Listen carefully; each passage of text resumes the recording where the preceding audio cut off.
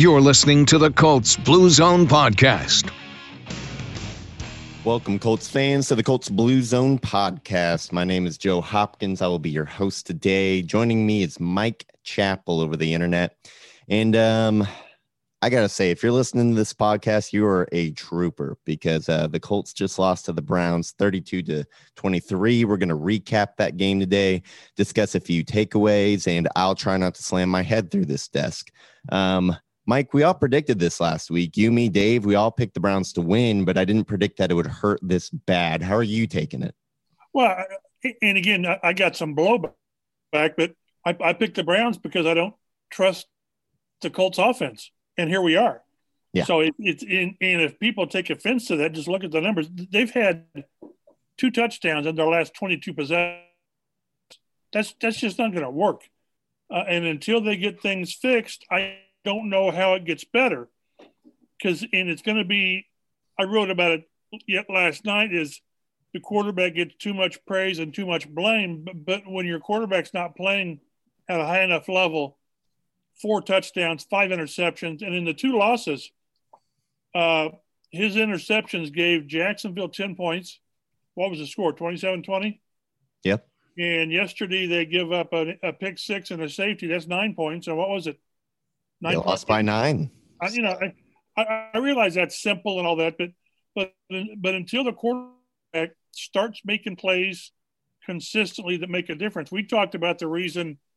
I thought the reason they wanted an upgrade over Brissett is he didn't make those 4 or 5 plays that you have to make. And right now in these 2 losses, that's what Rivers also is not doing. Yeah, and we'll talk about that a little later in the show. First, we'll start with a bit of news, and of course, it is COVID related. The Patriots and Broncos game was been moved to next Sunday now after the Patriots had a positive test. I know a lot of the players weren't too happy about it because now this was technically their bye week, but they spent all week practicing instead of resting. It's something, coaches and players and fans are just going to have to deal with all year. This is going to be here, and it'll be a challenge to get through it, to say the least, but at least we still have football for the time being. Secondly, speaking of COVID moving games, we have a Tuesday night football game. It'll be right here on CBS4, the Titans and the Bills, 2 undefeated AFC teams. Obviously, the Titans in the AFC South, so that'll have big implications for the Colts as they try and win the division. But moving on and focusing on the Colts here, they go into Cleveland to face the 3-1 Browns. Both teams 3-1. Browns begin the game with a 10-play, 69-yard drive that resulted in a field goal. The Colts were able to answer, and this was the best that their offense looked all day. And you know what? We saw that with the Bears, too. Their offense looks good early and then just kind of falls apart going down the stretch. Colts had a 9-play, 72-yard touchdown drive in which Jonathan Taylor ran it in from 4 yards out on 4th and 2. Frank Reich gambling there, and it paid off for him. On the next drive, the Browns have the ball. They come right back with a 14-play, 81-yard drive. Baker Mayfield, found Kareem Hunt in the end zone on 3rd and 2. It is now 10-7 Cleveland. The Colts drive right back with a 61-yard, 7-play drive of their own. They get to Cleveland's 14, but have to settle for a Rodrigo Blankenship field goal. Hot Rod knocks it through, 10-all. Browns keep it rolling with a 9-play, 75-yard drive capped off by Mayfield's pass to Rashard Higgins in the end zone. Colts get the ball next, and they go 3-and-out. And then the Browns keep it rolling. I mean, their offense played well in the first half. They have a 12-play drive that ends with a field goal, about 13 seconds left in the half. Not enough time for the Colts to do anything with it. It's 20-10 Browns at halftime. And Mike, in our pregame show on Thursday, this is exactly what we said the Colts couldn't do. The Colts couldn't fall behind the Browns and then let the Browns just run. And, of course, that made the Colts have to throw the ball more than they wanted to. I believe the end result was about 33 pass attempts to 18 rush attempts, if I'm not wrong there. But the Colts find themselves in a hole at halftime. And how do they begin the second half? Phillip Rivers throws a pick 6. I mean, it's not even close to being open. The defensive back just undercuts it as a short pass to the sideline, takes it back to the house. Thankfully, he gets bailed out by Undrafted rookie Isaiah Rodgers, who ran a kickoff back 101 yards for a touchdown, kind of erasing the pick six. And the Colts are still down by 10.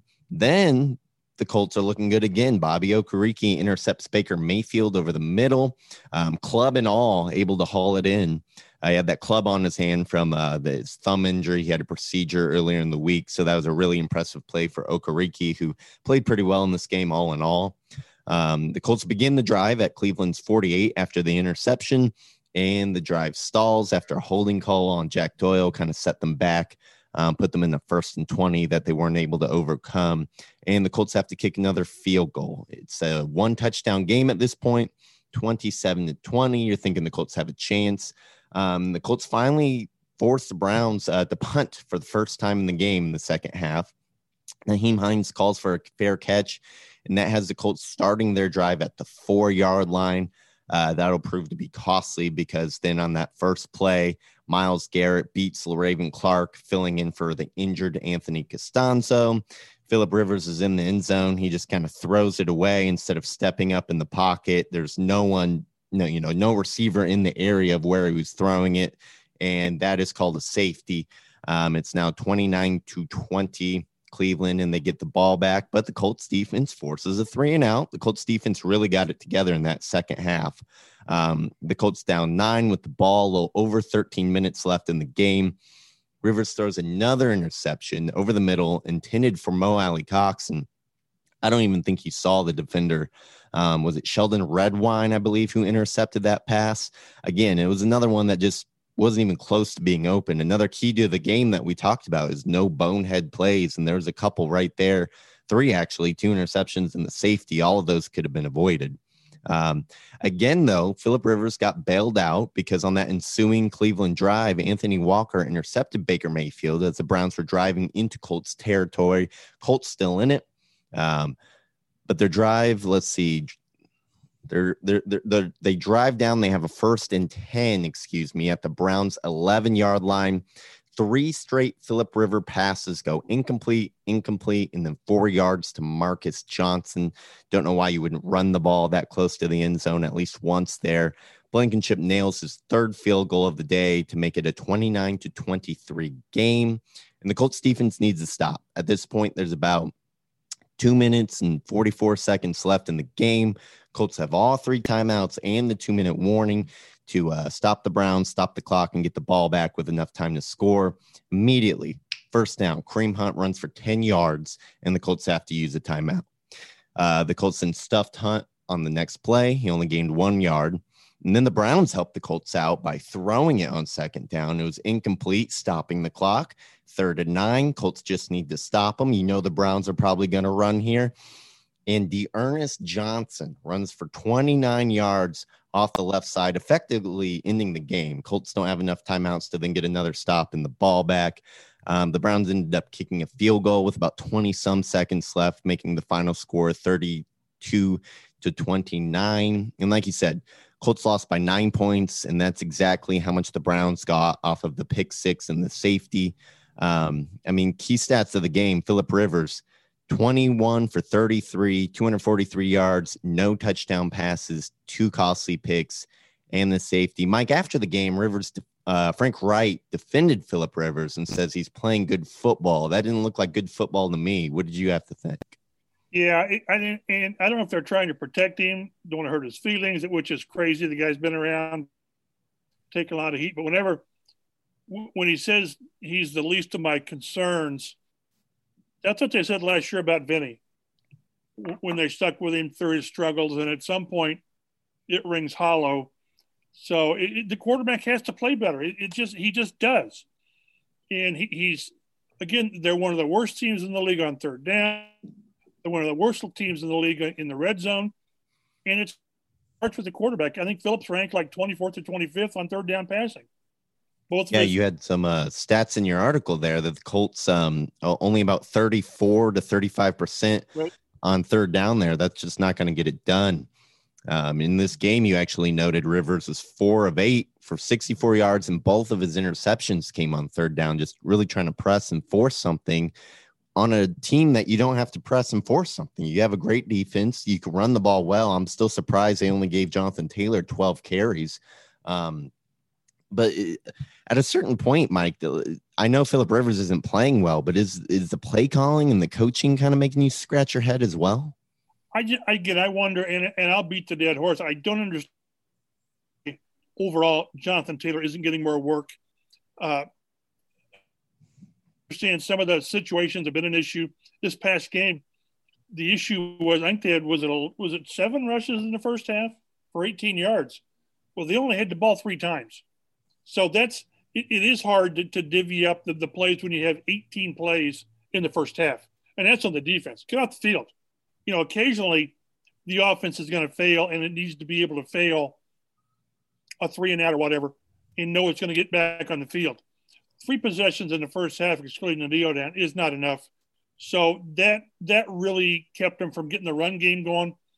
But then in the second half, you're down 10 points, and then you're down 27-10 after the pick 6, so it's hard to stick with the run. But until they get this running game fixed, until either fixed or committed to it, they're asking their quarterback to do way too much.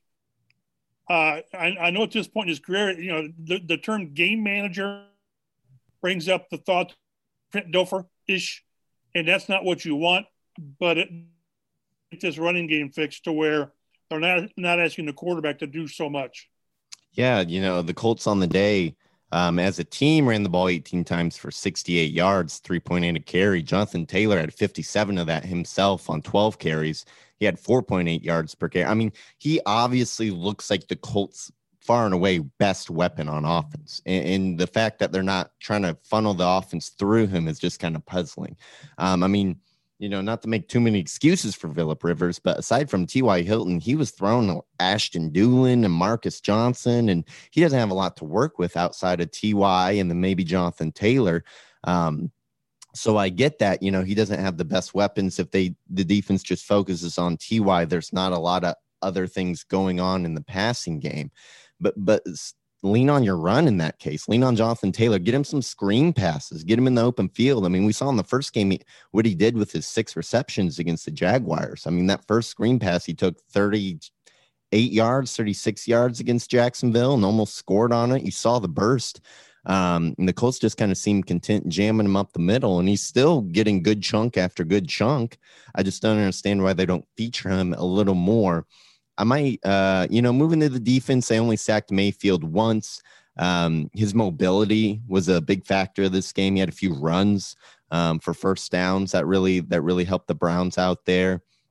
And then the defense, like you said, 20 points in the first half. They only allowed 3 in the second half, so they really buckled down. I mean, this Cleveland team was scoring at will for the first quarter of the season, and then to hold them to 23 points, I don't think is a terrible job by the defense, especially, when Rivers is throwing interceptions and, they're punting from the safety out of their own end zone and things of that nature.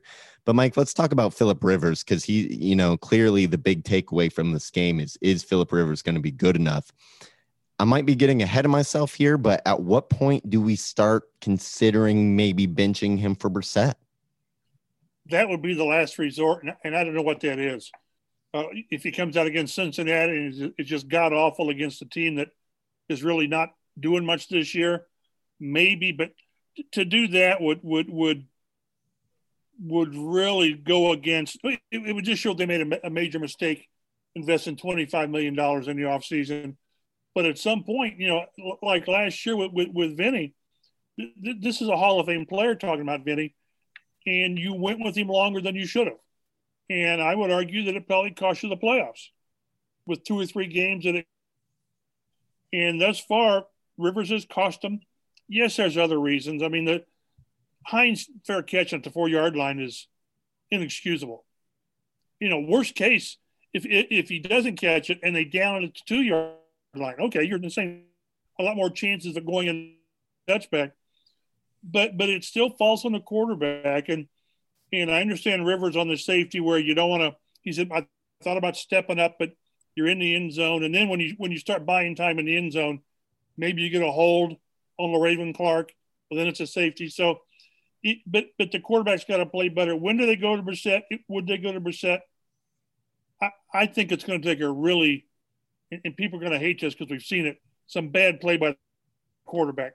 Because I don't think they want to do that. And once you do that, it's tough to go back to the guy. I think it's going to take the old 3-pick game where it really shows you've got no other option. I think we're ways away from that. Part of that will be on stubbornness. Part of it will be that they're convinced what they did in the offseason was right. But again, the one thing that Brissett to a fault would not do was push the ball down the field, take risks. And I was looking at this, the first 5 games last year, he had 10 interceptions and 10 touchdowns and 3 interceptions. And Rivers has got 4 and 5. The difference is he was at 6.4 an attempt and Rivers is at 8. So they're more robust with Rivers, but they're also making more mistakes with Rivers. And this team is not built to overcome mistakes. Yeah, and something we saw kind of in the red zone that kind of made the Colts a better red zone team last year was Brissett's ability to run a little bit. They get in close and they can kind of use him on bootlegs, get him outside the pocket, and he's a threat to take him in himself. Rivers is not a threat at all in that capacity. And the defense is at a level where this year, I think they could kind of afford a game manager type quarterback in Brissett. I mean, that's kind of, what you hope Rivers would do at this point, because he's clearly not the same quarterback he was in years past where he could push it down the field and be successful. He's 38 years old. He's past his prime clearly, and he doesn't have the weapons to do that either, outside of maybe T.Y. Hilton, who had his best game of the year on Sunday, 6 catches on 10 targets for 69 yards. You like to see him get going a little bit, but again, it's just not enough. All offseason, we talked about the Colts need to get more weapons on offense and better quarterback play. And here we are, for all the moves that the Colts have made over the offseason, the problem is still bad quarterback play and not enough, weapons making big plays on offense. Kind of the same issues that plagued them. Yeah, in one stat I was looking at that we keep talking about, when are they going to get T.Y. off? His last 16 games, 66, 793, and 5 touchdowns. That's average. His last 16 games. That's below average for a stud, for a 4-time Pro Bowl receiver. So I don't know what it is. Rivers haven't got it going. This year, Rivers, when he throws a T.Y., he's got a 55.6 passer rating. That's not winning football.